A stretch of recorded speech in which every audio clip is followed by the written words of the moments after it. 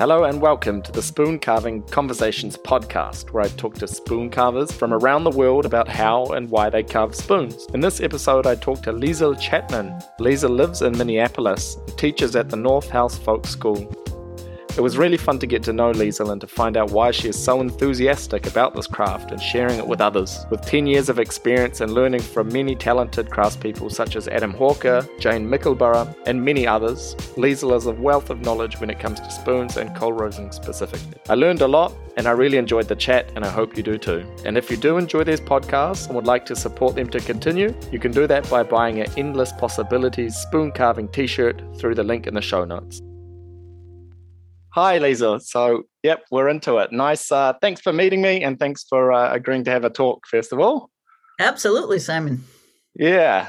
Glad to be here. I look forward to it. We spoke briefly. We had a little test run, you could say, with the Instagram video call. I like to see the people before and have a quick hello. So, thanks for joining me. And I don't know so much about you. I only started following you kind of on Instagram since a few months or so. But like I said, I'd seen your spoons and some of your work popping up, and it caught my eye. What definitely caught my eye was the coal roasting you were doing. The Maori stuff was something that kind of jumped out at me, being from New Zealand myself. So I was like, oh, who's doing this? Who's doing this koru New Zealand Maori style coal roasting? So it jumped out, and something else was then I looked a bit, and was the coal roasting in the bowls of the spoon is something that you seem to do a lot of. Those were some things that caught my eye, and I wanted to ask you about. The coal roasting in the bowl, maybe we could jump in there. How did that come about that you do so much of that, and why do you do that? Well, I started coal roasting because I'm 63. I know I sound and look much younger than that, but I am 63. I am 63, and all my life I've done pen and ink and some watercolor at a very small scale. And I was a hand lettering artist in my 20s, an apprentice, I would say, an apprentice hand lettering artist. Mm-hmm. And so when I started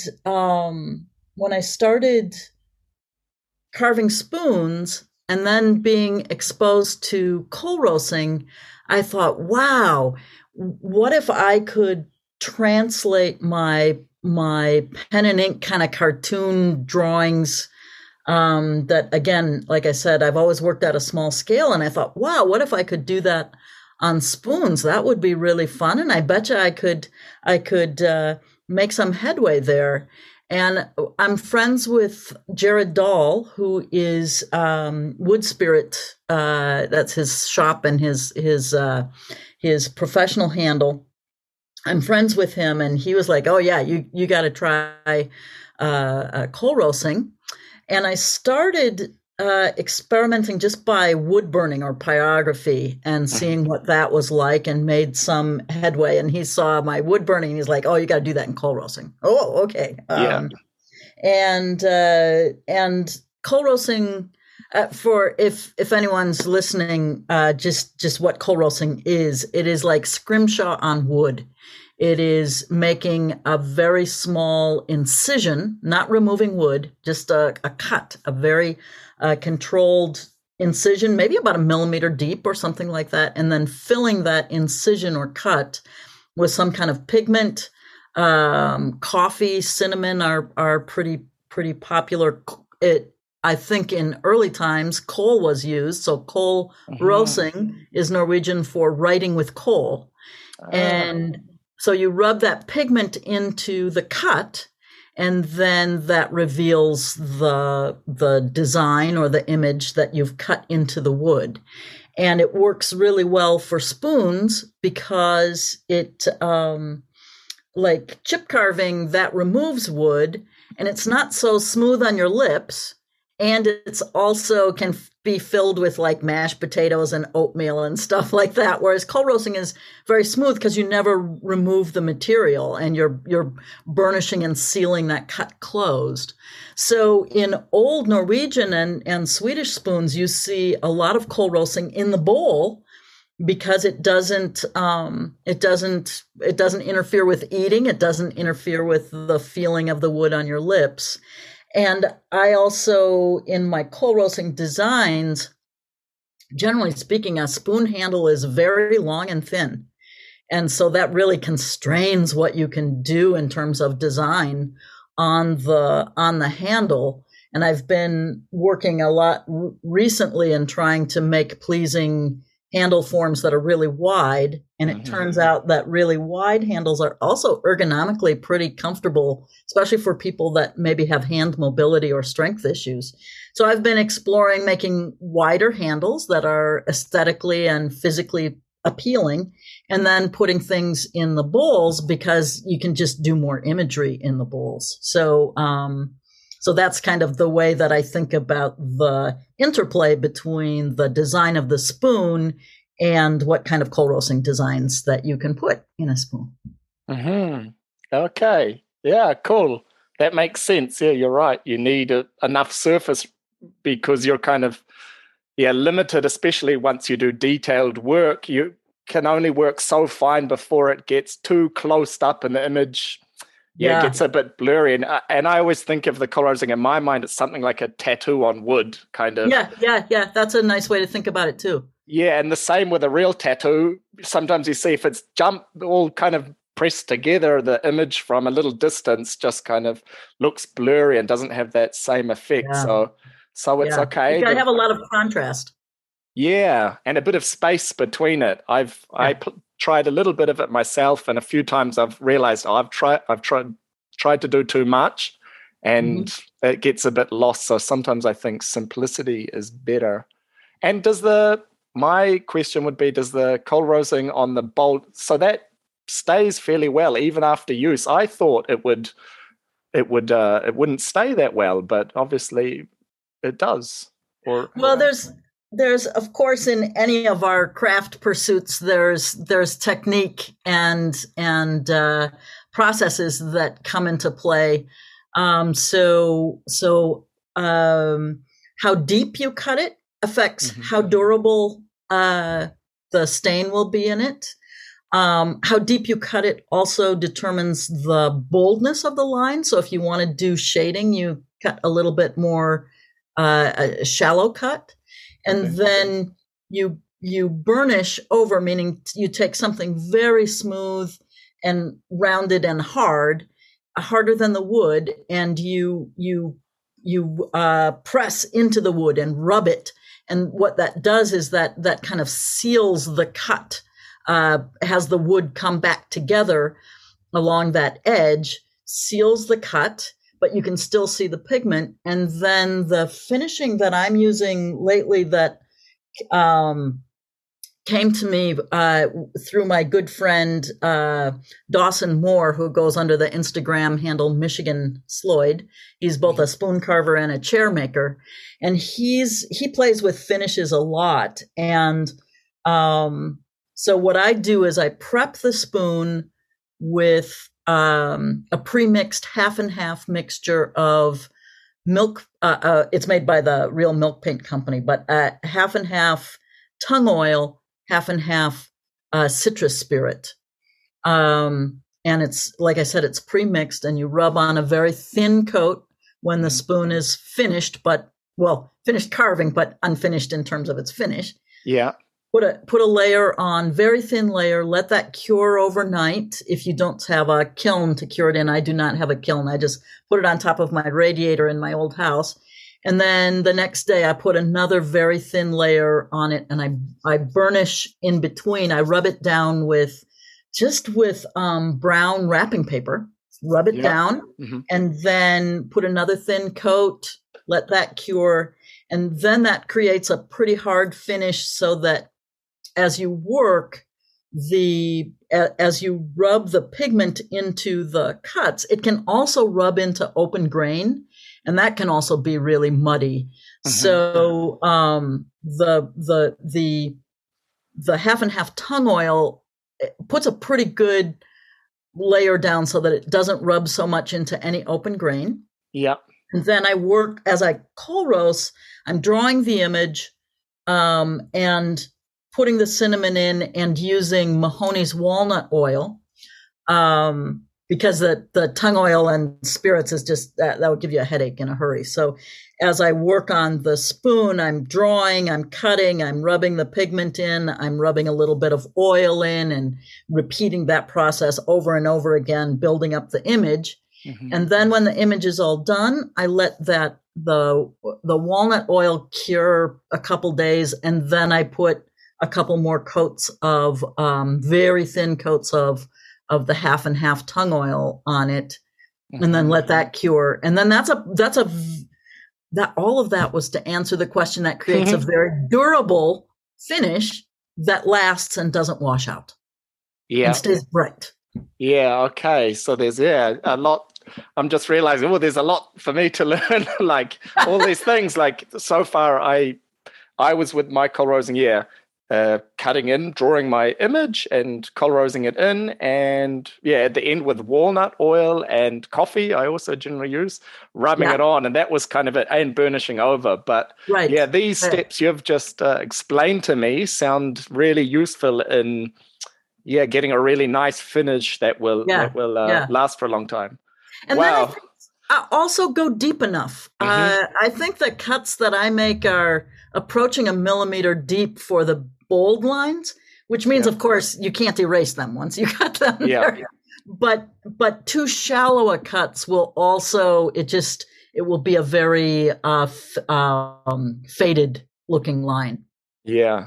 And the idea that just is something else. I've realized I generally draw my whole image and then cold roast the entire image and then oil and see kind of what happens. And you've just explained it that you oil and rub the powder, the coffee or cinnamon as you go. So that probably helps you see your work, what you've done, where you've missed a piece or something. Now that's, I don't know why that never came to me, but right now I'm like, that makes perfect sense to see what I've done so far. Yeah, I'm learning a lot. Cool. I build up the image. It's like if I'm doing a drawing, mm-hmm. Or I do a lot of Celtic knot work. So I will draw the whole thing on, and then kind of do the architecture, the major lines, and rub the pigment into that, which of course rubs off the rest of the drawing. Yeah. So it's like keep redrawing, keep redrawing, which is kind of rehearses your hands for the cut. But then there's also a sequencing of if I have something that I've drawn in really well, I'm either gonna start with that so I don't rub it off, or I'm gonna wait and do that last so that I take my time with the tricky part. So there is a layering of and a sequencing of the lines that you cut to do complex work.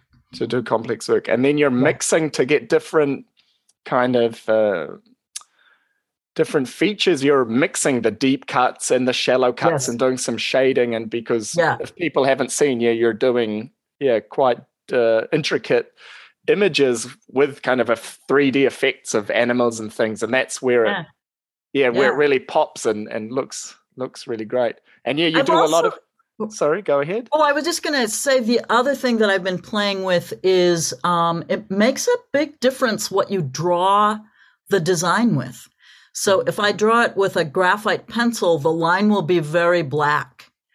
And so I've started using oil pencils and drawing with red, drawing with a light brown, drawing with a darker brown. I haven't really been satisfied with the greens and blues that I've tried, but I'm thinking about how to get a little bit of a color wash to it, and been very happy drawing with red and brown tones.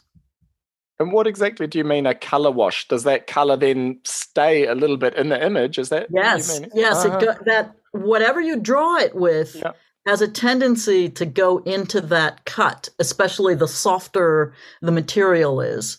So what I generally sketch with, I know this is a podcast, so people can't see, but I'm just looking to read. I'm grabbing some pencils here, and I'm telling you what I use. I really like a Blackwing 602 for a graphite pencil. Okay. I've used heavier pencils. I've used like really, really soft ones. And that makes a very black, very cool image. Like I've done crows using a really black, like 8B pencil. But it's a little hard to control. And then the other ones that I've really liked are they're called Polychromos, I think. They're Faber-Castell pencils. Polychromos. Faber-Castell Polychromos. And they're an oil-based pencil that you can get very sharp. I mean, just like any pencil, you can sharpen it way down to a very sharp point. And then the color from these colored pencils, they go into the cut, but also on the surface, if there's open end grain or not so much, that gets washed off. So it's kind of like a tattoo in the fact that you're putting colors into the cuts. Yeah, it is very much like a tattoo. And the more you prep the wood and have knowledge of the grain of your wood, the more that you can predict how much will go into end grain. The treatment that I've found is the most preventative for going into end grain, in addition to what I described with the half and half tung oil, is to simmer the spoons in non-fat milk. Okay. For, it doesn't really matter how long, maybe 10 minutes, maybe more, just a light simmer in non-fat milk. And what that does is milk has a milk protein called casein, which is like a plastic. It's long chains of proteins, and that those adhere to the wood. And then you can burnish, take them out, rub them off, make sure that you get all the milk kind of crud off it. Don't use fat milk because you don't want the fats. You just want the proteins. And then rub that off, let it dry, burnish it, and then oil it. And that gives a very, that is food safe. And it is, I think, keeps the coal roasting the most bright. Okay. Wow. Great tips there. Craziness. Yeah, you're down the deep hole. You're blowing my mind. I'm like, this is like a class for me. I'm making notes. I'm going to have to listen back myself. And it's amazing the level, like with something like this, how much you can learn, and how then did you? I mean, trial and error. But I've seen that's one thing too. Looking through your feed, you have had a lot of contact from other makers and carvers, and you seem to be very much kind of in the scene of spending time face to face and learning and sharing. And so these kind of things, some of it you came up with yourself, or some was learned from other people, or is it a mixture of both? Well, there aren't many coal roasters out there, to tell you the truth. Okay. There aren't many of us, and we're not close by each other. So there's Don Nalzetti. I'm hoping I'm pronouncing his last name right. He's on the East Coast. There's Lydia, and I'm forgetting her last name, in the UK. There's Adam Hawker in the UK. There's Ty Thornock I think he's in Iowa now. A few others, but those are the ones that kind of come to mind. Murphy. What's his first name? Nick Murphy, also in the UK. And so it's not like we've spent time together, but I do reach out, and I follow them on Instagram, and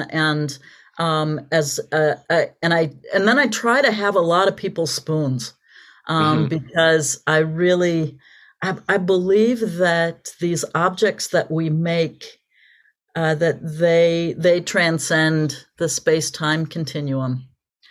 And so you think about the Lascaux Caves in France, and if I could be in there and I could reach out and touch them, it would just be one touch separating me over 20,000 years of and I get goosebumps just thinking about it. So if I have many people's work that they speak to me through their work, I can see, I can see the chatter of a knife, which helps me think about how did they move their hands through that cut. And then trying to sequence out what was the sequence of cuts they made and trial and error. Sometimes you remove too much wood too early, and then there's another move that you can't make because you don't have the wood to make the move. So the objects teach me. Before coronavirus, I took all the classes that I could. I'm a full-time professional, so it gets mightily in the way of my carving. I'm really looking forward to retirement. But I've taken classes with Jane Mickleborough, who makes the most fantastic wax inlay French folding spoons she's just a master. Yeah. And I've taken a class with her, and I keep in communication with her. I've taken a class with Adam Hawker, which really boosted my carving and seeing a new style of spoon. I've studied with Jared Dahl and Fred Livesay in my spoon carving world. And then I'm connected to North House Folk School. I'm so lucky to live in Minnesota, and North House Folk School is up on the northern shore of Lake Superior. And taking a lot of classes up there. And now I teach there. I'm going to be teaching at Wood Week, which is an annual event in May that's just a celebration of carving all manner of greenwood craft, and a week of classes and skill sharing and stuff like that. So those are some of the ways that I stay connected with the community, virtually and in person. Yeah. Wow, cool. Yeah. Super interesting. Yeah. And this school you just spoke of, Norfolk, North House Folk School. Folk School. And what exactly are they doing there? Like this crafting stuff, or I haven't heard of it before, so you could maybe explain a bit what happens there. Yeah, I would say it's one of the handful of really, I would say, preeminent craft schools in the U.S., and it is right on the shore of Lake Superior. They have a really good informative website where you can see the classes. So if you just Google North House Folk School, you'll get there. And they do all manner of craft. They do fiber arts. They do wood arts. They do blacksmithing, photography, nature, tracking, and oh, wow. They have a schooner that they take out onto the lake. So there's sailing stuff. They do timber framing, classes on building yurts, just a full range of traditions, and they are, I would say, anchored in Northern craft, I think is the thread that runs through it. Northern, meaning Scandinavian craft, Northern East European, and Northern indigenous people to North America. Okay. And it's a school, like, can adults, can you sign up for like workshops? Yep. Or is it ongoing classes? How does that work? They have classes that are, you sign up for a class, you go there, and Grand Marais is just a absolutely beautiful little town, right on Lake Superior. And Lake Superior, for people who might think, oh, it's just a lake, it's an inland sea. The name tells you how good it is. Superior. Yeah. You can't see across the horizon. It's very cold. Yeah. I think that there are some people that on a very rough day manage to surf Lake Superior. Oh, wow. So it's a big, wild body of water. And so Grand Marais sits, it's just maybe an hour and a half away from the Canadian border. So it's very north. Uh-huh. Yeah. And it's just beautiful. They have a collection of buildings, a lot of old buildings, and blacksmith shop and things like that, and a store that has fabulous collection of books and tools and craft that instructors have made. And so they don't have housing there at this point. I don't know if they have any plans to get housing, but you need to either camp or find some place to stay. And then the classes generally run a weekend, or sometimes the intense class like timber framing or yurt building or things like that run a week long or something like that. Yeah, they take longer, some of those things. Wow, that sounds like a super place to worth meet a trip. People into it, worth a trip. Yeah, that sounds awesome. And you've traveled, the people you mentioned before, Adam Hawker and some of these people you've learned from in person, did they come there to teach, or have you spent some time traveling to go and learn from some of these people? I was just getting set to travel and learn from people, and then that damn COVID thing. But Adam and Jane traveled to Minnesota and taught at the Milan Spoon Gathering. It looks like Milan, but it's Milan, pronounced Milan. In western Minnesota, the town is only about 300 people, and it's in the middle of the prairie. But it attracts this fantastic spoon gathering that's maybe about 200 people. And they've managed to bring in international sweep of folks. Every year they bring in someone to do a great class. And so I always watch for that. And that's how I've had the great privilege of studying under Jane and Adam, and then I've become friends with them, dear friends with them. So that's so cool.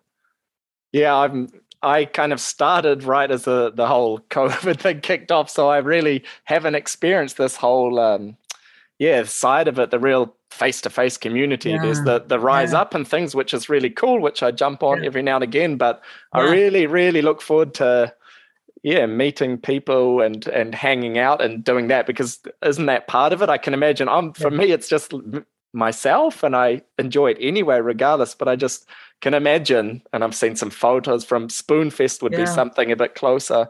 That looks a really good time. Yeah, very good. But the one advice, if you start doing this, is there comes a time when you have to put the knives in sheaths as you start to drink beer. Yeah. I can imagine. Good advice. Yeah. Sharp tools and parties with it. Yeah. Oh, funny. Have you been to Spoonfest? Did you get a chance to do that? I have not. And Jane Mickleborough has her own small festival in France in April. And I was really hoping to do some of those things, and then COVID came along. So I'm just looking for the opportunities, and also looking because I, like you, have family in New Zealand, and then because of my family in New Zealand, also have kind of extended family in Australia. I'm like, I would love to center some craft in the Rekindle NZ and the lost trades in near Melbourne, I think it is. So I'm very interested in moving in that direction. I've seen a lot of craft, but have not done craft in New Zealand. I mean, nothing beyond myself. You've done it while you were there, but never in that kind of setting. Yeah, Rekindle, I think that's a festival not far from where my sister is in Golden Bay, where it sounds like a similar thing. I haven't been there, but crafts, in a bigger sense. But that would be really cool. What about, have you carved New Zealand woods? Because that's something I haven't done yet, and I'm thinking because I'm very interested in the wood itself. Like for me, that's a totally fascinating part of it. Chopping open a piece of wood, and that for me is like so exciting. I've spoke about it before, but for me that's like I get so energized and excited chopping into a piece of wood. And in New Zealand they have a lot of native trees, I know from the outside, but like as far as carving goes, I've got no experience. Have you? Yeah, a little bit. I have a compact carving kit that travels with me when I go places, and so I have carved Sydney wattle, which is in the eucalyptus family, and it's a little bit brittle, but not hard to carve. I've carved Pahutakawa, which is the New Zealand Christmas tree, a very beautiful, beautiful tree, very, very twisted limbs. And around in mid-December, it flowers with these beautiful red flowers. And it grows along the coast. So it's a very, it looks like a coastal tree, like formed by the winds and all those kinds of things. And we stayed at a place that had some kind of green pahutakawa as firewood, and everyone was like, you shouldn't be cutting down pahutakawa trees, but there it was. And so I just grabbed some and I tried some kayak spoons. It was very tough because it was not that green. It was just green enough for me to try. Mm-hmm. And then my nephew sent me, he in his family of friends, one of the dads is a furniture restorer, and he had offcuts of kauri wood. And he sent me a little box of offcuts of kauri wood, and I've done some knife handles with the kauri wood. And then probably the most so exciting. Words are going to fail me. The kauri tree, as you no doubt know, it's a very important spiritual tree. It's a tree that,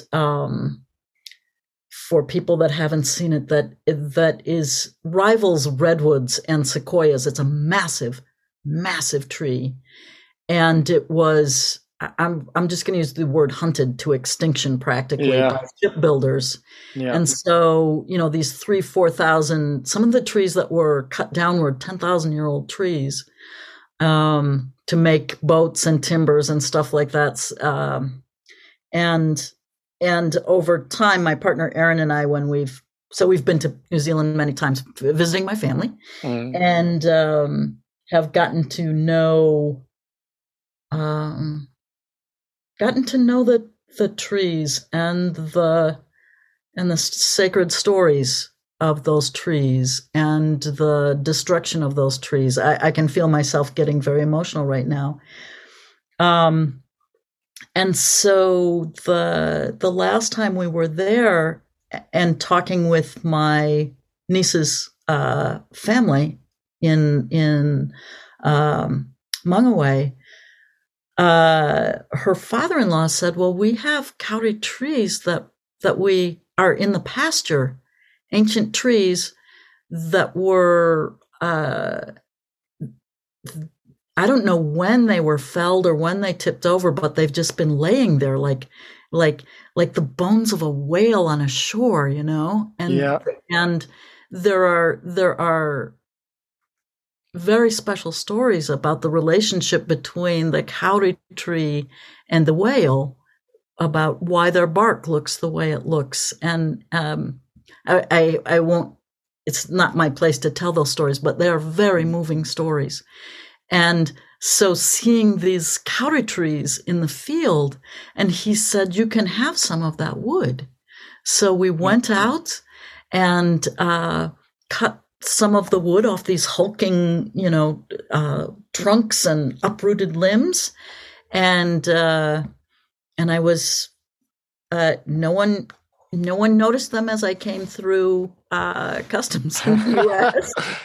Yeah. And so I brought back pieces and made a pair of matched knife handles, one for Erin and one for me, and still have a little bit of the material left to make these. And then I worked with my friend Robert Burns, who's a knife maker, and he took some of that wood and made a very beautiful puko knife for me. And he found a little bit of whalebone to put on the keeper for the knife. So that's a little bit of my experience with the kauri tree. Yeah. Very soft, dreamy wood to carve. Yeah. Yeah. Oh, that's fascinating. Yeah. I mean, I grew up there, so I kind of took it for granted. I think it was like, it's often the case, right? When you grow up as a kid and it's just kind of normal. But it's since probably that I moved away and working more with wood again, that I kind of think back on it very fondly. Like my dad lives very close to Tane Mahuta, the biggest tree. We used to go for walks there, like on the weekends. We were in the Hokianga, not far away, and my goodness. Now looking back, I realize what a special place that is. Yeah. Yeah, I'm to hear you say Tane Mahuta is very. That's a shared thing for you and me. Yeah. And so it's, I was going to ask you about this, and you've kind of answered my question while talking, like, being sentimental about the things, and you obviously are. And I never thought of myself as sentimental with stuff, with objects. I never ever kind of experienced that so much, but I've had a few moments now where I've carved, through the carving, the trees, like I've had a piece of wood from my wife's parents' place. They have an apple tree, and they spent a long time working on the house and put like labor of love to bring this house back. And this old apple tree, and they cut a branch. We've now got a little tree hut for our daughters in there. And I was like, I have to carve a piece of wood for this. I have to carve this piece of wood. And I carved a few spoons, and like, this is like, I can't sell this. I have to give this to them and keep one for myself. And so it's funny. I've realized, like, for some reason, but in another sense, I'm like, it's just a piece of wood. It's just a spoon, was my kind of, when I think about it rationally. But for some reason, I'm starting to get sentimental. Maybe I'm getting old. I don't know. No. Did you always have this this thing about special objects since you were younger, or? Well, it's a curious thing to think about, because there's a difference between this. I'm going to call it a spiritual attachment, and materialism. Right. So, like, do you want that thing because it's valuable and it's, blah, blah, blah, blah, blah, or does it connect to your heart? And I grew up, my dad was a history teacher and collected silver spoons. And I never thought about it like, spoons have been somewhere in my psyche for like all my life, and I've been looking at spoon forms. But I've always had some attachment to things that have deep stories with them. I think it's the stories that connect us, and sometimes the stories get separated from the objects, but I think the objects still in some way carry those stories anyway. So I think that is what connects me, and I think I've had that for. I don't ever remember being without that sense. Yeah, I think we probably have it. A lot of us had it more as children. I see it in my children now, who like have to bring home this special stone, and we have a pile of sticks and stones, and really kids seem to have this because they see something in it and it means something to them. And I mean, there's only our pile. Every now and again we kind of get rid of a few so we don't have too many here, but I think it is something that we might have when we're younger, and then your kind of rational mind, you might grow out of it, but by making things yourself, I think we can definitely keep this, because we have a story. No, when you carve a spoon, I remember where I got the wood and the type of wood, and it's and people love knowing that stories when they get a spoon from you. They love knowing what the story is, and I love knowing what the story is when I have special spoons, of where it came from, or who gave it to me, under what was the situation. All those things are special. And then my dog, who's sleeping right down here, my dog will chew up a spoon, and and then I take, I have a spoon that I had put all this work into, and she chewed the handle. So then the bowl of the spoon turns into a pendant, and I call them the Day of the Dead spoons. Yeah, you showed me that, Mummy. It's cool. Yeah.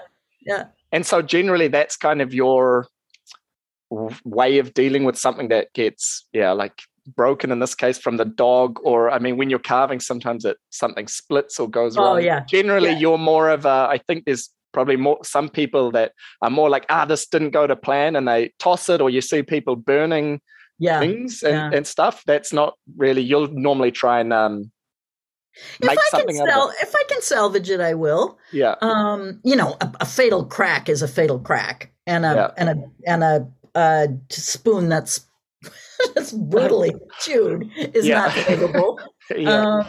But if I can save it, I do, and I also will hang on to things so that when I'm teaching, I can show things to people like, oh, here's what went wrong, or I might split a spoon in half so you can see in cross section, what thicknesses are and things like that. So, so I'm not overly sentimental about it, but I don't know. I find if they hang around long enough, I find some use for them.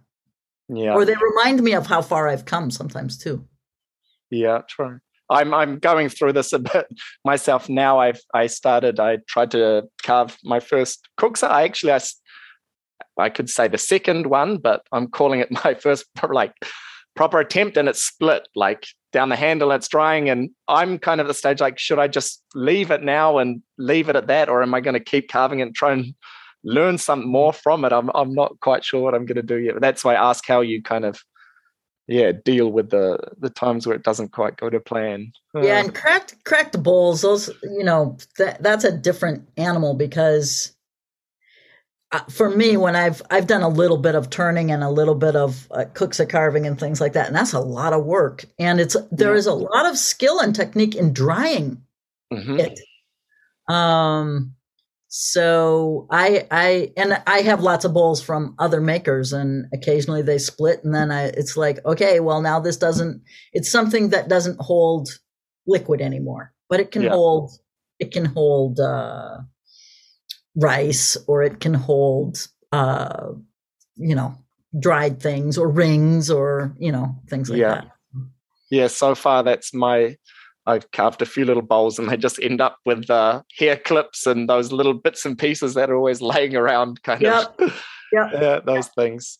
Yeah. And so, cool. So you have played with making different objects as well, but it's mostly spoons you're carving. Is that fair to say?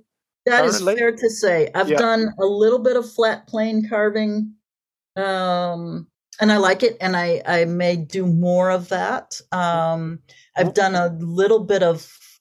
I have taken a class in a spring pole lathe, and I made 2 bowls that survived, and that was the hardest thing I think I've ever tried to learn how to do. It was physically exhausting, mentally exhausting. It's really hard. Really hard. But and I've done work in birch bark and then knife handling. So I've made birch bark boxes and weaving and stuff like that. But I don't have any power tools. So, and I live right in the middle of a city. So, so spoon carving works really well for me, because, all I need to do for spoon carving, I can carry in a backpack pretty easily, or less. I can do it at work.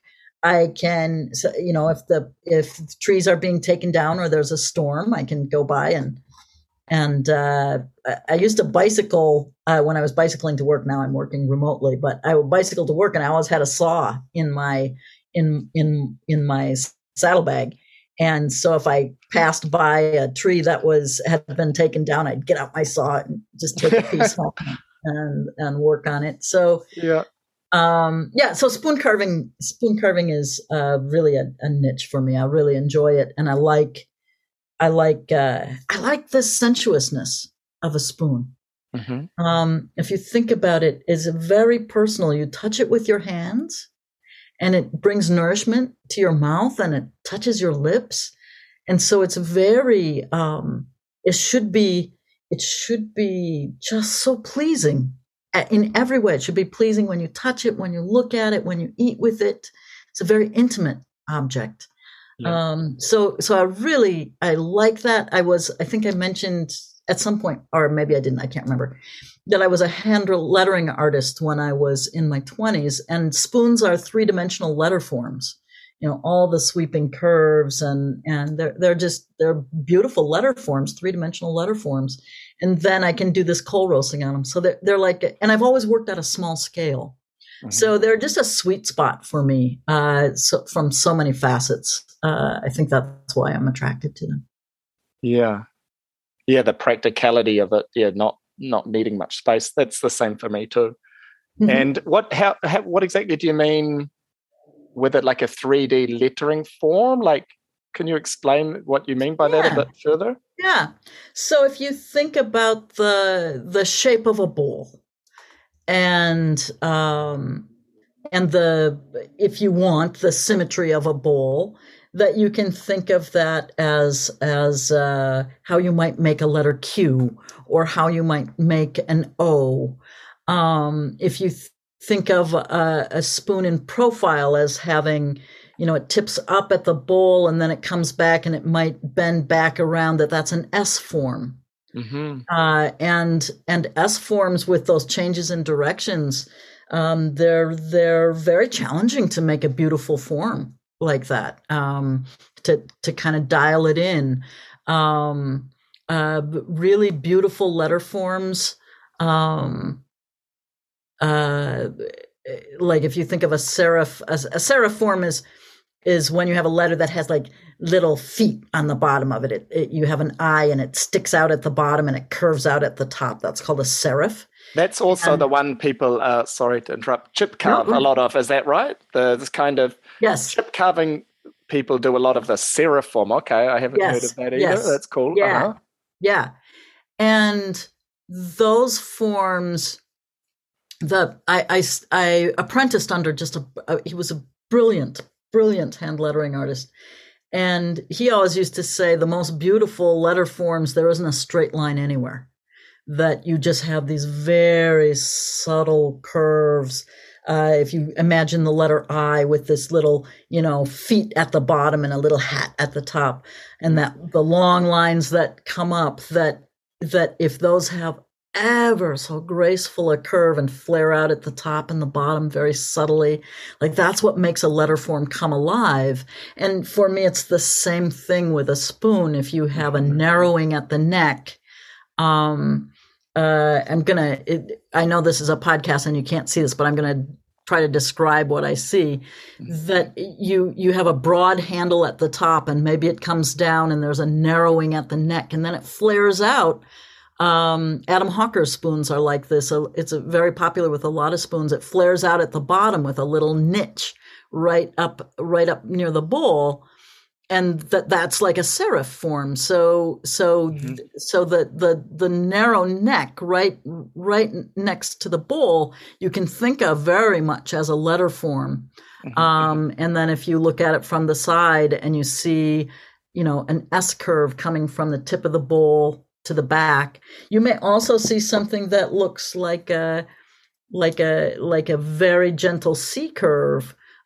In profile, if you have like a dolphin spoon or something like that. So all of those things to me are, if I think of it as letter forms, it helps me dial in, where do I get the grace and the movement? And I'm not saying I always get the grace and the movement, but it's what I strive for. Yeah. That makes sense. Yeah. To see it like that. Okay. Interesting. Yeah. And, going back to the coal roasting again, maybe wanted to ask you, you were doing or are doing a sort of Celtic patterns, some tribal Maori patterns, and also animals. Do you kind of jump between those different things as the ideas come to you? I think so. I kind of in those 3 different areas that you've described, I've really liked the challenge of lately of trying to see if I can capture animals and birds in the usually in the bowl, because that's where you need a little bit of space. And so that's just enjoyable for me, and it's translating kind of what my pen and ink drawings were. And I actually think I'm better in some ways at coal roasting animals than I am at drawing them. It's a curious thing. I'm like, I'm really surprised that turned out like that. recently did an otter, and I was very surprised that that it turned out the way it turned out. Cold roasting is very high risk because there's Yeah, no eraser. yeah. And you're Apart working from on. the knife, I've had it a few times. I don't know if this is something you ever have done or recommend, but I can remember doing a few times on the handle and like, oh, I wasn't happy with it all, and I had enough material, so I cut it all off. But I guess if you're going deep, that you can only do that so many times, Yeah, and in the bowl, not so much. Yeah, and if you've really got a finished form that if you cut away material, you alter the shape of it, and Yeah. so. But then the Celtic forms I've been fascinated with since I was, in high school at least, and have worked various points in my life, returned to them and been interested in them. And it's only in maybe the past 10 years that I've had found the resources and the practice to do the animal forms, where the animals are just like all twisted and their legs are bent backwards, and I just love them. And so I've been really working hard. First, I was drawing them and and doing a lot in color. And then I was like, oh, can I translate this? First, I tried, can I translate it to wood burning? And then I thought, can I translate it to coal roasting? And it's and I can cut a smoother line in coal roasting than I can draw. It's very curious. My drawing of knots is very belabored, and the coal roasting, I think I do so much rehearsing in laying it out that then when I start coal roasting it, it's I've been kind of surprised that they've turned out reasonably well. So that's been kind of a long interest. And then the designs that are influenced by Maori forms, boy, I have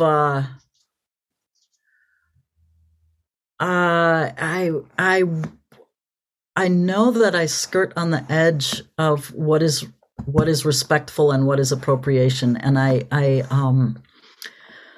I'm fascinated with the forms. When Aaron and I we've spent really a lot of very intense time, particularly in Rotorua, but also around Tane Mahuta, spending time with Maori people. I have Maori tattoo work that for me is incredibly spiritual. So I when I use those designs, I'm never copying other people's designs, but I'm just trying to, what is the fluidness of the fern form and the koru form, and thinking about how that form appears in Celtic places. It appears in Neolithic places. So so I try to channel what is the archetype of these images, and if I put them on spoons, they're not spoons that I sell, and they, for me, are just connecting me to my family and this place very far away, and this place that's very important to me. So that's a little bit of how it's come to me and how I think about those forms of design. Yeah. Connects you back to your family. Oh, that's nice. I didn't know that. No, just by seeing an image, you don't always get kind of what's behind it. That's why I really enjoy meeting these makers and like we're doing to figure out the whys. How long have you been doing this? When did you carve your first spoon? I carved my first spoon. I'm going to pause here for a second. My dog wants to go out. Okay, sure. Take 2 seconds. Yeah. Here you go. Okay, I'm back. I started spoon carving maybe 10 years ago, something like that. Yeah. And it was very funny. I was with there's a large, beautiful park near my house called Powderhorn Park, and Powderhorn's the neighborhood where George Floyd was murdered. So I live in a place that's very complex and very beautiful, and very rough around the edges, which is what I love. And it's just a wonderful, wonderful neighborhood. And we have a small lake, urban lake, very close. And there's an art fair that happens, well, pre-pandemic, there was an art fair that would happen every summer, and art and craft. And so there was a bowl turner there. And I don't know if you know what a utilikilt is, but it's a kilt that has like lots of pockets, and it's like carpenter's pants, only it's a kilt. And I was wearing my kilt. Yeah. Looking very, very. You were wearing a kilt, so you obviously already were. What, you were ready for something, or had you already been doing? Oh, I'm always ready. I'm always ready, Simon. I'm always ready for an adventure. Good one. And so I'm wearing my kilt. Yeah. And I have you're going to laugh at this, but I have a very small Grand First Brooks axe, the mini hatchet, that's only about 10 ounces total, which I was using for everything. Like, I could cut apples with it. I was ready to do anything because I had this little axe, and I had this axe on my kilt. Yeah. And so cutting an interesting profile. And so I go, this turner, wood turner, Cooper is his name. And Cooper looks at me. He's, I think, about half my age. And he eyes me up and down, and he's like, "Well, what do you have an axe with? Do you carve spoons with that axe?" And I said, "No, I do. I do lots of things with my axe." Waxing poetical about cutting potatoes with my axe and being able to cut kindling at a moment's notice, even though I live in the middle of the city. And so he thought I was, I think, fairly humorous, but. He was like, "Well, you should carve a spoon with that axe. Have you ever carved a spoon?" I said, "No, I've never carved a spoon." And he said, "Well, come on." And he's a green wood turner, and he also has carved spoons. He lives in Grand Marais. He teaches at the folk school. And he had a chopping block set up there in the park. And he gave me my first tutorial on axing out a spoon and working with it. And so I went home with like a kind of finished spoon, and I just was like taken with it. And I don't have the spoon anymore because I think a dog ate it, but I have pictures of it. And when I look back on it, I'm like, how the hell did I even do that? I don't even know how I did it, but I just kept working on it and using every kind of tool I could think of to carve it, and came up with a reasonable spoon. Then I showed it to another turner who's a friend of mine. And he said, "That was your first spoon? Well, you're a spoon carver. And you better get a really good axe," and stuff. And that's kind of what started it. And that was, I think, in the vicinity of about 10, maybe 12 years ago. And just working steadily at it ever since. But I would say over the past 5 years, I've really worked really hard at it, and been very persistent, and tried to push myself, and really tried to make sure that I'm learning from people. And I have one of my mentors, Fred Livesay, who's a very, very good spoon carver, lives here. And I said, "Fred, would you be my mentor and help me with things?" And so it's just a labor of love. Yeah, wow, that's cool. That's such a good origin story. That's just so funny to imagine. You with your kilt, with your axe. Yeah, you were like prime, ready to go. You had your axe. You were perfect. And I got to tell you that it was near that time also, about 10 years ago, that when Aaron and I would go to New Zealand, we went with folding bicycles. Yeah.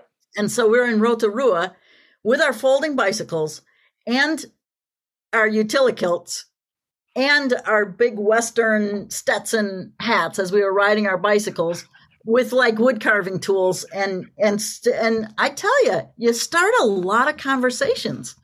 Yeah. When people see you, they're interested, and that just opened many doors. In particular, into making Maori friends. I mean, it's similar to what happened with you, how you explained that this person you met was outside and doing it there and kind of showing it. Otherwise, you may have never gone to look for it. I mean, who has the idea out of the blue? I think it's something you have to kind of see and then spark something, huh? So that's a really cool thing to do it. I want to do it in summer, but I go out to the park and I kind of hide away in the foresty part of the park, and sometimes someone comes through or a kid comes and has a look at what I'm doing, hears me axing, and they come, and generally people are super interested. But I'm thinking, okay, maybe I'll venture out a little bit more into the public. Venture out, Simon, venture out. Yeah. And so do you still do that somewhere around you, like carving? Where do you do your axe work? Is that at home? Do you have a yard, or how do? I do have a yard. In the summertime, I axe outside. It's Minneapolis, so yesterday it was like 9 below when I woke up. So Fahrenheit, which is cold. So I have a little space that is both where I work. I've been working virtually for the whole universe for. Well, not the whole universe, but many people have been working virtual. I'm so fortunate that I have a job that I'm able to do virtually. And so I have my space set up here with all these electronic kinds of things, but also a chopping block. Yeah. Stuff like that's what's keep really it balanced. Yeah, keep it balanced. Right? But I always carved at work. I'd be in long meetings and I would just lay out a 4 foot by 4 foot ground cloth beneath my chair, and I would just carve during long meetings, because otherwise, if you don't mind me asking, what was the work that you're doing? I work at this at a museum, and my group does work on organizational change, helping organizations with inclusion, diversity, equity, access, and leadership stuff. So we're right in the social justice, trying to make the world just for everyone who lives on this planet, which is like that's a giant thing that I just said, but it begins with relationships and understanding experiences that people have.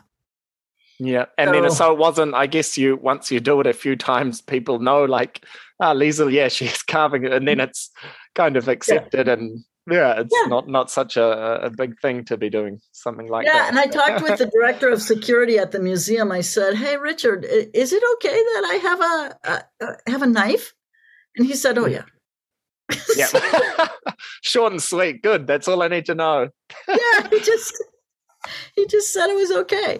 Yeah. So, yeah, it's funny the places we sometimes end up. I spoke to one guest from Sweden, and he invented the slöjdipång, which is the name for this thing, and it's kind of a hoop, and he stitched them himself, and he's released plans for people to make their own, which is really cool. And it's kind of like an apron and a hula hoop, if you can imagine, with a kind of material net which catches your wood chips. And he says, then nobody can give me grief, even if you're like on a train or something. I was like, that's I love it. Yeah, so public carving. I mean, that's the big critique you could say if you're in the cinema. I don't know where you might be carving, but wood chips. But this kind of takes care of that problem. So I love it. I love it. Yeah, great idea. And I carve with kids in my neighborhood. I've been teaching kids how to carve, and kids love knives. Yeah, and learning how to use a knife safely is really good. And I'm also just really aware of, and there are some people, Black kids in my neighborhood that if someone saw them with a knife, it would be life-threatening for them. So, how do we work with kids and keep them safe in all manner of ways, but also let them explore things that are risky? Yeah. Yeah, I think that's totally important. Yeah, give them some responsibility, right? And once you give them some responsibility, I think they feel like, yes, kind of empowered and by that. And that's something I try to do with my own children, like not be too afraid to let them try things and be responsible for themselves. Yeah. Super cool. And one question I wanted to ask you, then I asked other people, and I think about it myself, how it is, because a lot of people I've spoken to speak about spoon carving being like a relaxing thing to do and a way to kind of unwind and disconnect from whatever else is going on in life. And I can understand that. But for me, like often the more I've kind of paid attention to it, it's not, I wouldn't describe it as relaxing, and actually quite the opposite. I have quite a like energizing that happens. And I'm kind of trying to get myself to relax and maybe stop and enjoy it more. But same with this Cookser I had recently. It was a lot of work, but I just sat down and I wanted to kind of see what would become of it. And I just, get into this kind of frenzy, if you can imagine, where I'm really like, and I know I should have a break and I should get up and stretch, but I just can't. I just don't seem to want to stop. So, that's kind of an interesting question, I think. How was it for you then? Like, do you feel it is more of a relaxing thing you do to take your mind, or how do you feel when you're carving is maybe a simpler way to ask the question. What I love is if I'm in the flow, where I'm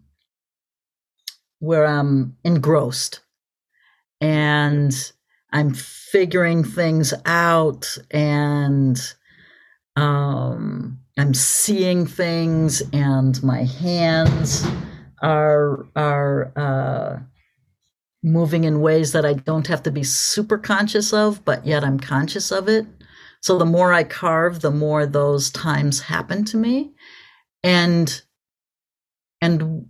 when I come out of time where I've been in the flow like that, then I feel renewed. So it's not that I was relaxed or something when I was doing it. It's just that I was like everything about me was integrated. My emotions, my body, my mind, and that you lose track of time. And that is healing and renewing for me when it happens. And the more that I practice and work, and the more that it happens. It is important to be very mindful of your body, especially as a coal roaster.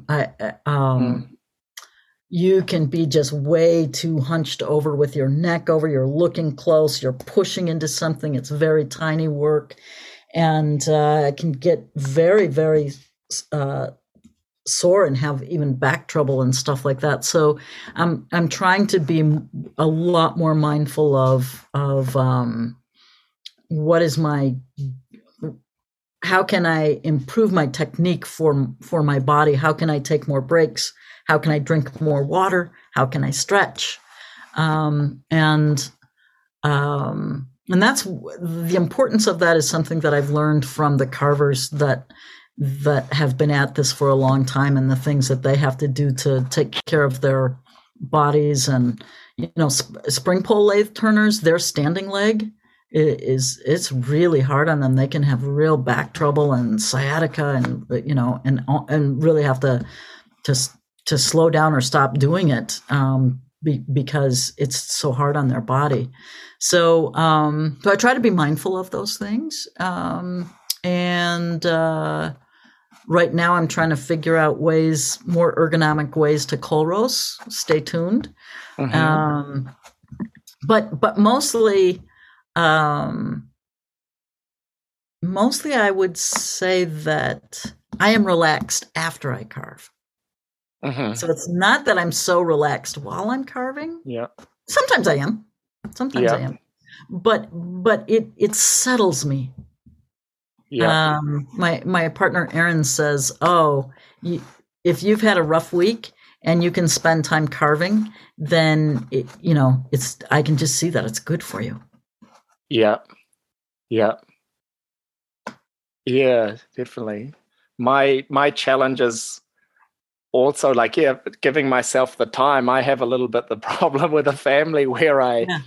try to kind of fit it in when it's probably not the right time. You could Mhm. say where you've got to leave, you've got to go to a meeting, and I'm there like rushing it, and that's obviously not the best way to give myself the time and the space to really get into it on all these levels as you're talking about. So that's something I But just do kind it of at the meeting. take it with me. Yeah. Yeah, Seriously. that, Seriously. that might be the solution. Yeah. Yeah. Do it. Do it until someone says you can't. And then if they say you can't, then say why. Yeah, but it's like, I don't know. I feel like maybe, but it might be distracting me. I don't know. That's same with the kids. If I'm at a meeting, I don't know if it will, be too much on my mind thinking about people watching or this or that. I don't know. Maybe I need to try first of all. Yeah, Try it in and a low stakes environment to see what happens. yeah. Would you have any? Would you have any recommendations you share for anyone listening if they're not already following you? I really like your profile because you share a lot of tips and insights, and you share a lot of not just carving, which I think is quite cool. It's not like some sort of manicured and photo edited thing. It's completely the opposite, and really going through. I tried to scroll to the end or to the start of your Instagram because I always find that fascinating. What's the first post? Where does someone start? Did it start with the spoons? Some people have all this stuff and it just slowly morphs into just carving in a spoons thing. But as I was scrolling down through your feed to get to the bottom, I kept getting caught. I kept like, what is happening here? There's just so much happening and hilarious little videos. And it took me so long because, there's a lot of entertainment there. Good. Yeah. And a lot of useful information too. That's what I was also getting at. A lot of useful information, coal roasting and carving and the things around it. So, Simon, did you catch? I think one of my favorite silly things on there was this summer when I did the dancing in my tie-dyed onesie on the blue floor of the yurt. If you missed that, you got to go back. I did. See, there's so much. That one's choice. Yeah, just choice. I saw a funny one. It was a room full of people at some sort of workshop, I guess, and it was some sort of music jam, and there was like a hose being played and some sort of percussion, and and I didn't, and there was no real explanation. I just clicked on this video. That was up at North House. I can't remember what that was, but that was funny. So you quite often capture these moments of life and share it there. I think it's really refreshing in a way, just to not think about it too much and just put these funny moments out there because why not? I enjoyed it. Good. Good. And then like broadly, I don't know if this is too broad of a question, but for people, because you have a lot of experience with the coal roasting, like do you have any kind of tips, like good ideas to do, don't do this?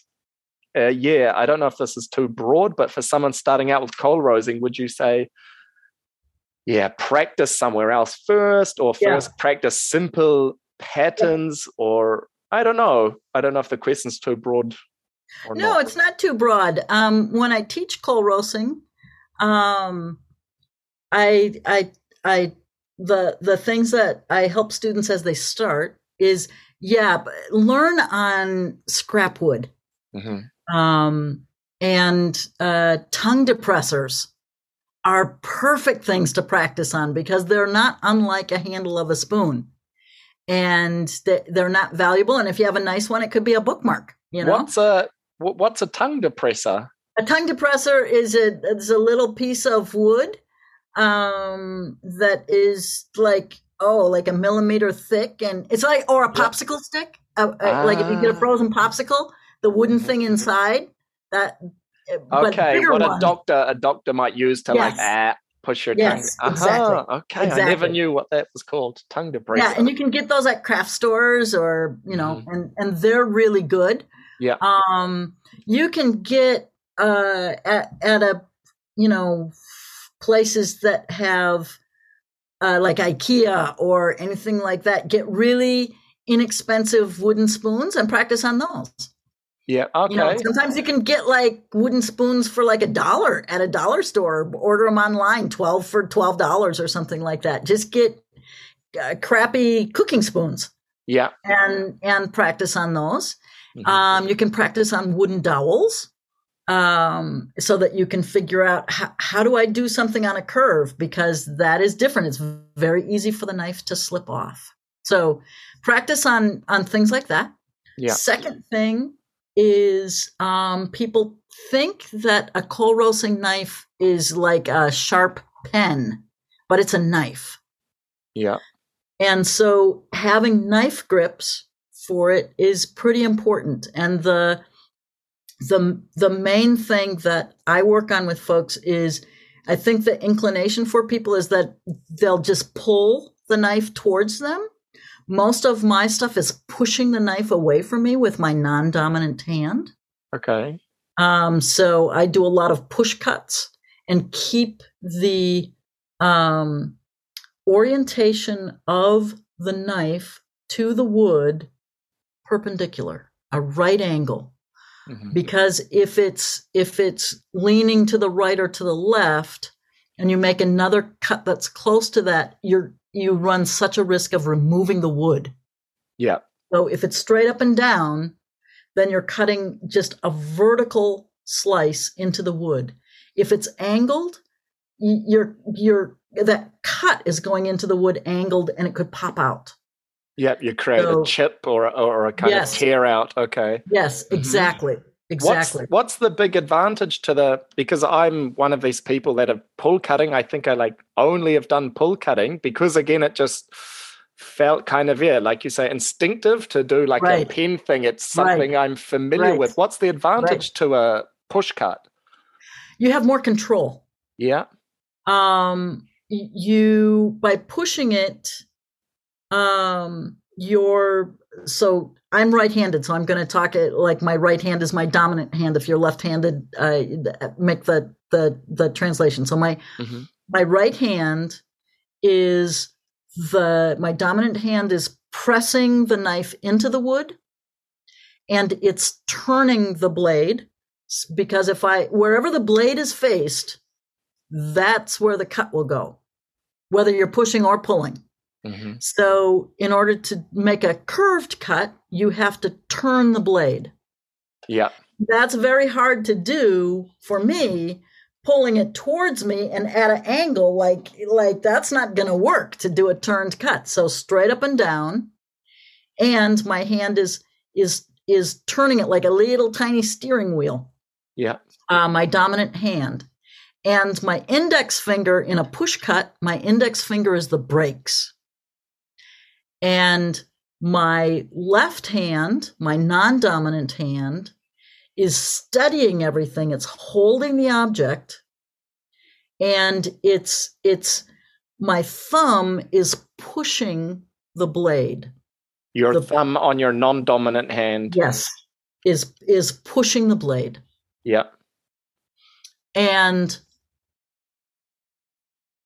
so I can make very small, minute cuts and turns, like some of the stuff that you see in the animals, the otter that I posted recently. It's like doing the face and the ears and the eye and the nose. That's all with these little push cuts, because it's such precise, small work. Mm-hmm. Yeah. So 2 hands. Try push cuts. Thumb being what moves it on your non-dominant hand. Your dominant hand is steering and stopping the cut. And if you give that a try, I think you'll be very interested in what happens. And then the last thing that is pretty helpful is in your pieces that you're experimenting with, do block alphabets, because you have to stop. Like the difference between P, a lowercase p, and a lowercase b is not very much if you can't stop where the knife is, right? Uh-huh. So it is really good practice because you know what it's supposed to look like. And you can do it at different scales. And there are different, some like start with straight letters in capitals like H's and T's and, stuff like that, the straight letters. Then you can move to letters that have angles in them like M's and W's. And then try ones that have curves in them. And the last ones to practice are S's, because that you're switching direction as you go in that. And just practice doing those. Keep the blade upright. Yeah. And see if you can first do it just on a board, then try it on a tongue depressor, popsicle stick, whatever that is. And then then you can try it on dowels and cheap cooking spoons. Mm-hmm. Yeah, right. Okay, so really just progress the level of difficulty kind of needed. Don't jump into at the deep end. What about then, like lettering and things like that can be difficult also for the fact that you know what it should look like. So maybe that's good to kind of keep you honest, but other things where I've kind of you can see because I'm thinking like nature-based things like flowers, which I've done some. I feel like that's quite forgiving because they don't have these straight lines. So maybe that's something like I feel like the end result for me can look a bit more impressive with something like a flower because it's a bit forgiving, the shapes. Animals are the other end of it, where if you put the eye slightly wrong, like faces can quickly look just wrong, but flowers and things like that. Do you think that there's a truth in that? Do you do much I think so. Things? Yeah. And it's even though it may not seem like I've been talking like this, but don't let perfection be the enemy of the good. Yeah. Try some things. Yeah. What I think is tricky about coal roasting is when you're working on something that you've put a lot of work into and then you're trying to decorate it because you could have something really nice and then just ruin it because your knife slipped or because you got an eye in a goofy place. So just work up to it and keep developing techniques. And those the crappy spoons that you carve that you're like, oh man, I'm just going to toss this into the fire. Practice on them. Practice coal roasting on them. And the letter forms, the other thing about keeping you honest, that's very funny. But boy, it's very nice to give someone a spoon with their name on it. Yeah, it's very nice to give someone on their anniversary something with the date on it. Yeah, definitely. Yeah, I've got one recently gifted with my name from a friend of mine. Yeah, there's something like while they were making it, they definitely had me in their mind. It wasn't just a spoon that got given. You're totally right with that. It's very special. And is there anything you could say about the types of wood? Does that make, for like a beginner, does that make a difference once you're working with green wood rather than like a popsicle stick or some other material? Yeah, is there a big difference? Would you recommend a certain type of wood? The wood that I have access to the most is birch and maple and a species related to maple called box elder, which is different than boxwood, box elder. It's in the maple family. All of those are pretty good for coal roasting, but they can have open grain, and open grain in it makes a difference whether it's radial cut or a tangential cut. And so just, experiment around and see what happens. It can make a difference, sapwood or heartwood. Most of the stuff that I'm doing is sapwood in birch. And I'm so lucky that I have friends that will get me very good birch, very straight grained, good birch. But in what can be really lovely to coal roast is pear and apple. Okay, yep. Because they're very tight grained, they're very glassy finish. So, it's not always that you can get your hands on fruit woods, but that works. Cherry can be dark to coal roast, and it's darker over time. Yeah. And walnut would be bad, because it's dark and it's very open grained, porous, grain porous. And oak and ash and things like that would be very bad, because they would just be too open porous, and they're not very nice in your mouth because they're so open grained. So it's harder to get that smooth finish on those. Yeah. So birch, maple. You can do buckthorn. We have buckthorn here. I don't know if buckthorn is in the UK. It's an invasive species here that you can coal roast on, but it's a little stringy. And I'm trying to think what else.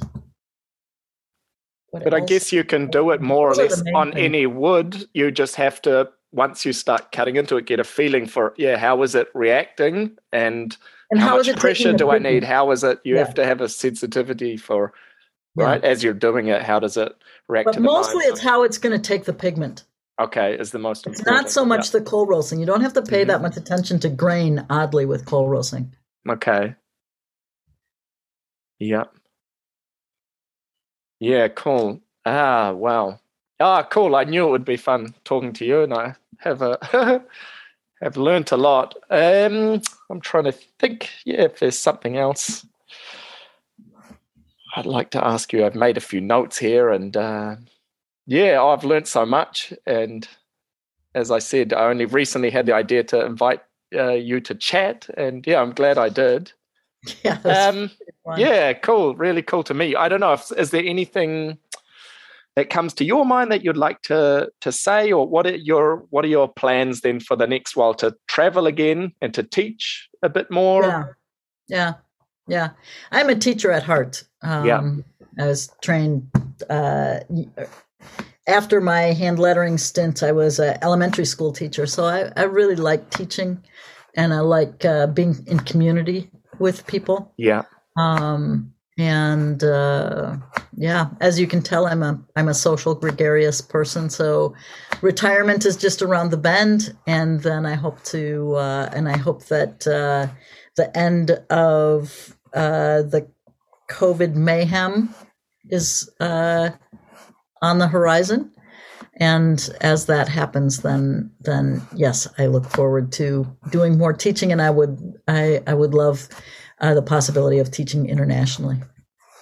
Yeah. Oh, that would be.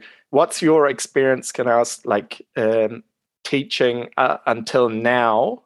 Teaching in person? Have you taught online at all? I have. How does that work? Well, my team and I at the museum, we teach online all the time, but we're not doing physical things. Yeah. I did right at the beginning of the first lockdown, April, March 2020. I did an online axe-based spoon carving class for the women's wood shop. It's now Fireweed Wood Shop. I'm on the board there, but and we did it, I think, for about six or 7 weeks, and I took apart my living room. I didn't even know how to do this stuff. But what I found was that you can do it if you're really planful about it, and you help people set up their cameras so you can see what they're doing. And you create an environment where, okay, we're all going to look at our spoons. Hold it up to the camera. let me see what you're doing now.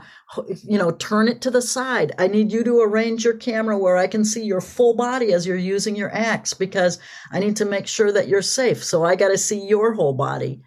So it was just like this interplay, and I was quite surprised. And one of the students, after the class was done, I just saw her a couple months ago, and she said, "Liesl, I want you to know that was the best class, in person or virtual, that I've had, because of that attentiveness to really being explicit." So I took photographs of all the knife grips, and so I'd show the photographs from all these different angles, and I would draw what we were going to do, and then I'd do it with them. And I wound up having a spoon that we had a template for the spoon, and we carved it over time, and they did a double. If you look back in my scroll, you can see I have a technique for doing 2 short spoons out of 1 long billet, because it's so hard to axe safely small spoons. And so I had this technique. And so what happened was I would carve 1 spoon, take pictures, and then I would carve it again for the class, and then I would get the next one ready to carve. So I wound up carving about 6 or 7 spoons of the same spoon for that class. And so it was a combination of taking really specific pictures and then saying, this is what I want you to try, and then doing it with them, and then watching them do it, and having all sorts of photographs about, this is the knife grip that I'm using, this is how it works. Now I want you to show me how you're holding it. So it was a lot better than I thought it was going to be. Yeah. I guess some of those things, you don't know, again, unless you try it, right? You have to kind of be willing to give it a go. So 6 weeks, and then was it once a week you would meet, or how? Yeah, for that week, class. 6 weeks. Yeah. Yeah. And I've taught coal roasting classes that are, 2 or 3 intensive days. I'm going to teach one that's 2 hours for 4 weeks. So it'll be 8 hours total. Yeah. And there are advantages of both, of doing it in a compact amount of time or spreading it out over time. It depends on the time people have, and then how much they want to practice in between. Yeah. How much time they are willing to take it on their own. Right. Yeah, I guess with teaching me, that's another interesting. Yeah, it sounds like you put a lot of focus and detail into specific. This is what I want you to understand, and being very clear about it.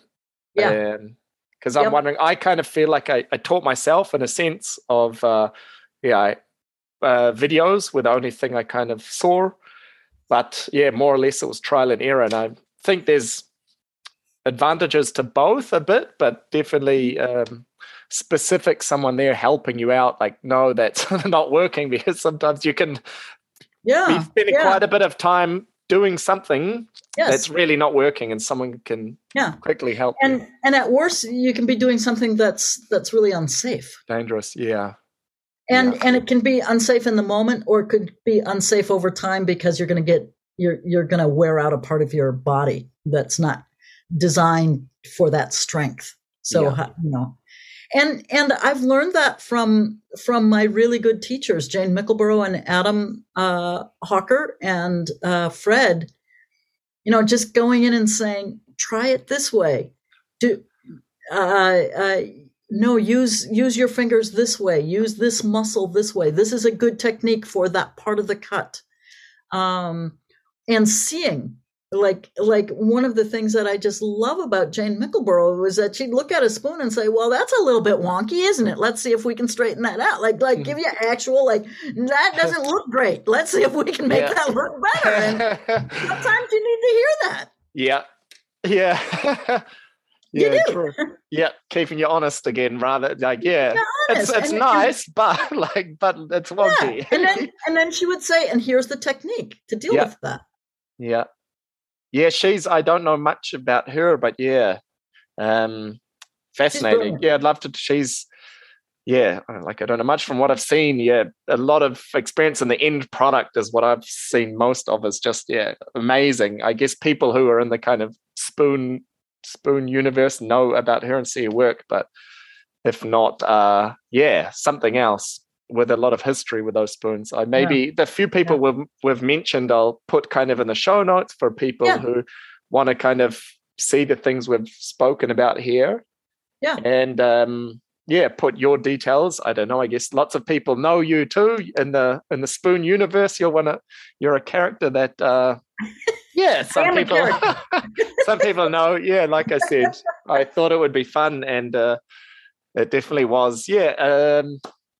Thank you very much. Yeah, this was great, I hope we get to meet in real life sometime. With everyone I speak to, I feel this way. That would be really cool. But it will happen. I don't know when, but it will happen. Yeah, maybe in New Zealand somewhere. Who knows? Oh, wouldn't that be beautiful? Yeah. Thank you for your time, and for sharing all that with us. Yeah. Have a good day then. Yeah, you too. Thanks, Simon. This was super fun. Cool. Thank you. Bye-bye. Okay. Bye-bye. Thanks for listening to this episode. If you would like to follow the work of Liesl, you can find her on Instagram at RivChica That's spelled RIVCHICA Warrior, all written together. And if you'd like to follow me, I'm also on Instagram at RootSpoons. If you would like to support the podcast, you can do that by buying an Endless Possibilities spoon carving t-shirt through the show notes. Thanks again, and happy carving.